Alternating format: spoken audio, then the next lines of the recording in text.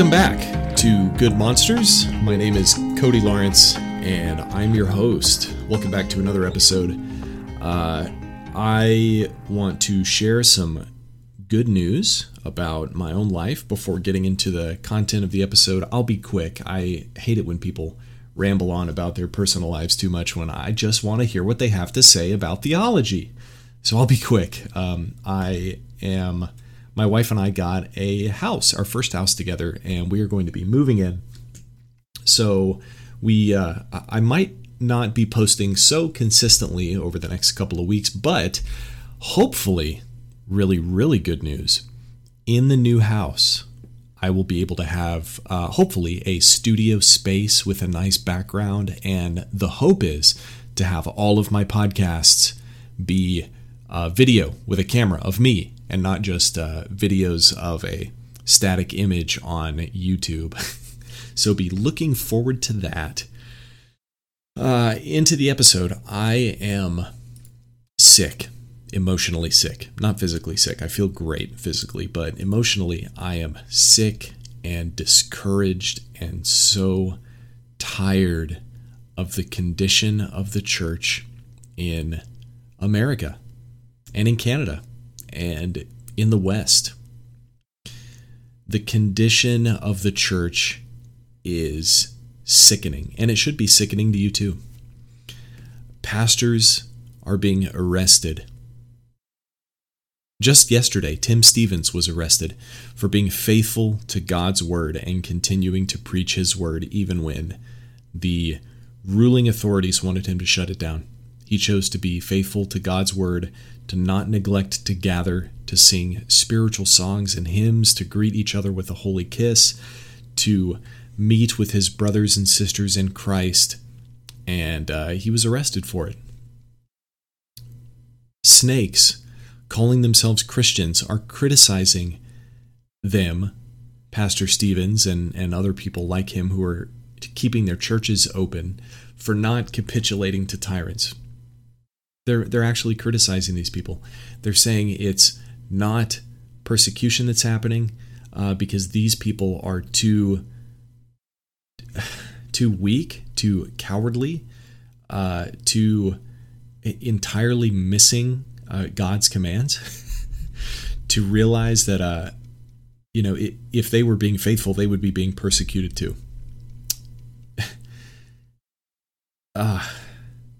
Christians are not speaking out about these things because they're afraid of what people will think of them. Even to get 1/100th of the amount of persecution in the form of somebody like frowning at you. We can't handle that as Christians, and so we don't say anything. We don't speak up to our friends. We don't try to change their minds. We are afraid of what people will think of us.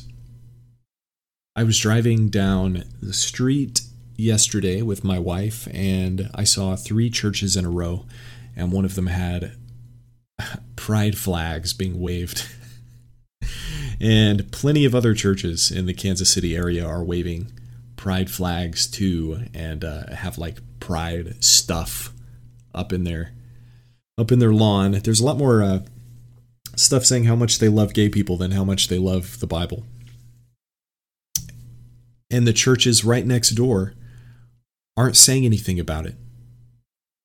You do you, and we'll do us, is what they seem to be communicating. And none of them will follow Scripture. The SBC, the largest Protestant denomination in the world, is meeting and going to elect a new president, and my theory is it's not going to go well. It's going to be somebody who loves critical race theory and who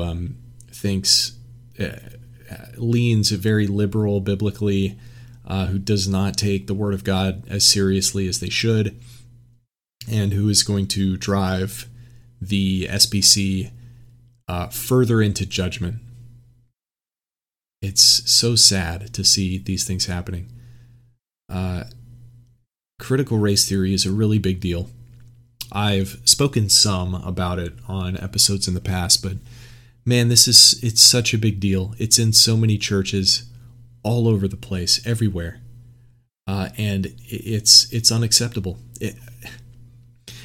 People even say, like I posted about an article by a guy named Ed Stetzer on my Instagram page yesterday, and he and other people like him say, well, I disagree with CRT, critical race theory, as a worldview. But then they imply that they agree with other parts of it. Like there are valuable tools in it, but they disagree with it as a worldview, because you can't have any other worldview but Christianity, obviously. But there are valuable tools in CRT that we can use and utilize to live to live better, to be more aware of things. This is like saying you want to cut out cancer, but leave a little in there just in case. It's like saying divorce is bad, but I'll sleep around with my wife every now and then. It's like the opposite of the joke. You know who else drank water? Hitler. It's like if somebody's drinking water, you can make it seem like drinking water is bad because it is also something that Hitler did, that Nazis did, that the terrible people did. It's like the opposite of that joke, where you can say, well, there's a couple of good things in critical race theory, so let's keep the whole thing. Let's use it as an interpretive tool. It's foolish. It's moronic. It is idiotic. It is unchristlike. I can't wrap my head around why Christians would want to have anything to do with something that is grounded in Marxism and actual racism. It's actually racist. Critical race theory is racist. You can pick one good thing in anything evil. C.S. Lewis said that evil is simply good spoiled. I agree with that. Nobody does evil for the sake of evil. Murderers kill for justice or for pleasure. And justice and pleasure are good things, but murder is not. So evil done for good reasons doesn't just make it good. But what about CRT is all that bad? Like you say it's evil, but why do you say it's evil? Well, let's take a non-central theological issue, but one that brushes shoulders with central ones. Divorce. Let's say that a Christian unjustly got divorced, and even though it was a sin, was able to justify it to themselves, but otherwise was completely faithful and loved the Lord. Is he still a Christian? Yes. Yeah, obviously. Though he may have misled himself in this one area, and he would be a lot better off repenting. Very, very bad, but not something to necessarily lose sleep over. But let's say this Christian was a pastor. And let's say 50% of all pastors in a nation are guilty of divorce and all justify it. Or let's just say 100% of all of the top-level leadership in a denomination, let's just hypothetically use the SBC, for example, all loved divorce and justified it, but otherwise loved the Lord and were otherwise completely faithful, which I wouldn't even say is possible. But let's just roll with it for now. This would indicate an enormous problem. This would be something to lose sleep over. It would be an enormous problem, not only in the lives of the Christians, but in the culture as a whole, in the whole organization, and the whole denomination. This would be a very good indicator of a nation in judgment if 50% of all pastors in a nation were divorced, had a specific sin and they justified it. That would be an enormous problem. Even though if there were just one person with that problem, that wouldn't be a big deal because everybody has sins that they deal with. But if a huge swath of the population had a particular sin that they totally ignored, that would be something worth pointing out and fighting against severely. This is why I think that we speak out, and rightfully so, more as Christians often, or as conservative Christians at least, as Bible-believing Christians, why we speak out more against homosexuality or same-sex marriage than we do about divorce. Both are very bad. Both are totally unacceptable. But we don't have divorce marches. We have pride marches. The culture does not have a divorce month. Corporations do not put up colors over their logos for a whole month representing divorce, but they do for homosexual and all other kind of deviance. So because this sin, even though otherwise, look, if there was like one homosexual in the world, not a big deal. Nobody would be talking about it. It would still be a very bad sin. But because it is so prevalent, it is worth speaking up about more. And I think critical race theory is the exact same kind of thing. I cannot contrive words adequate enough to describe the snakes who are proponents of critical race theory. Oh, am I being divisive? Good. CRT is divisive. Note, Christians, that dividing with dividers can be done in good conscience. Remove the evil person from among yourselves. 1 Corinthians 5:13. And yes, that is in context. Look it up. Racism isn't systemic. Sin is. I am not a racist, but I do sin. Most people are not racists, but they do sin. Everybody sins. Someone's skin color doesn't make them an oppressor. Someone's skin color doesn't make them oppressed. Sinful actions are sinful, not the skin color of the people doing the actions. Considering that skin color is sinful is, in fact, the sin of racism. And yes, even if he or she is white. If people aren't being listened to, here's one of the things that that the SBC snakes in leadership like to say. Well, we're not listening to our black brothers and sisters. Oh, well, how? Like, share what they have to say, and we will listen. Like, if there is a person, anybody, no matter what skin color they have, and they have a good idea, it should be listened to and it should be considered. But I honestly don't think, now if this is happening, show me and I will fight right alongside you. But I just don't think this is happening. I don't think that it is such a prevalent problem that black people are just being silenced because of their skin color. Their opinions don't matter. I don't think that's true. People like Danny Akin says, white people need to give up their positions of power to minorities. Well, he's still in office. He hasn't stepped down yet. Why hasn't a minority taken his seat? People like that are hypocrites and they are snakes. If people, regardless of their skin color, listen, if people aren't being listened to with bad ideas, good. If people aren't being listened to with good ideas, regardless of their skin color, that's bad. If people aren't being listened to with good ideas because of their skin color, that's bad. Listen to this one. If people are being listened to regardless of the quality of their ideas, merely because of the color of their skin, that is also bad. Imagine instead if in the book of Galatians, Peter wasn't eating with anyone when some Jews came in and he ran over to the Jew table so that they would see him with the Jews.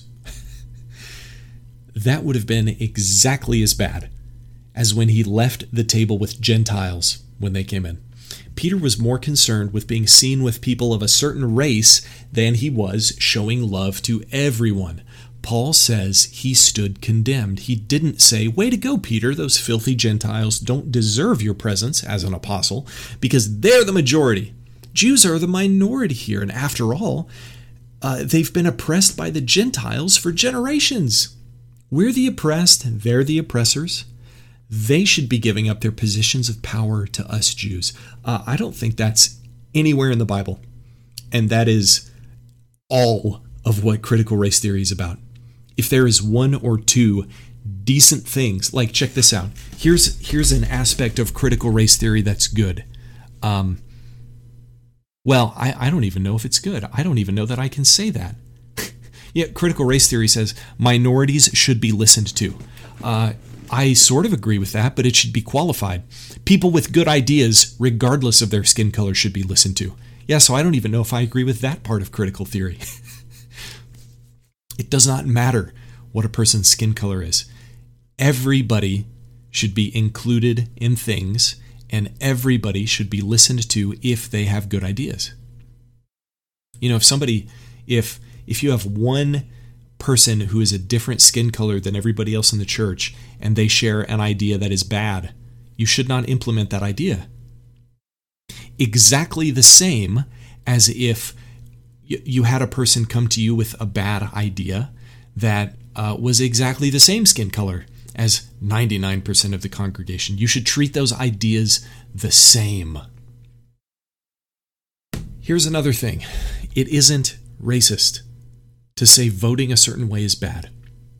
It's not. Even if 99%, even if 100% of a certain culture of people vote a certain way, it's not bad to say voting that way is bad. Skin color has no bearing on choices whatsoever. Here's a crazy fact. If 99% of people with a certain skin color who live in a certain place loves abortion, same-sex marriage, shutting down churches, persecuting Christians, and votes for candidates who enact those things, it doesn't make it okay because of their skin color. It's not a racial thing. It is a morality thing. It does not matter what skin color people are. Are we not supposed to be judging people by the content of their character and not the color of their skin? Is our Christianity supposed to divide us into Jew and Gentile, slave and free, male and female? Are we not one in Christ? That's all I have to say about critical race theory. It's so discouraging seeing these things happen in the world and seeing people support this sin and proclaim it as truth, and these people are in positions of power. Leadership in the largest Protestant denomination in the world. But hey, the same thing happened with the Catholic Church. They were, at one point, the largest Christian denomination in the world, and they went off on a branch, and that branch got snipped off in the Protestant Reformation. And I just pray to God that there is another Reformation that happens soon, because it is so discouraging to see the condition of the church in this nation. I would love to hear your thoughts. If you agree or disagree with me, you can find me on Instagram at Good Monstrous Podcast. I want to know if you feel the same thing, or if you disagree with me, or if you've totally overcome this and you just don't care. What's the solution? I don't know. I wish there was an immediate solution. Have a strong Christian family. Raise strong Christian children. Invite people over to your house. Love your enemies and pray for them. But don't compromise with sin. Recognize that not every church and not every person calling themselves a Christian is saved. Do whatever you can to save them. If not, have patience. Know that God is in control, and you who have faith are on the winning team, no matter how bleak it looks, and no matter how many enemies are wearing your uniforms, because there's a lot of them. But God is going to win the war, and we're on the winning team. God bless.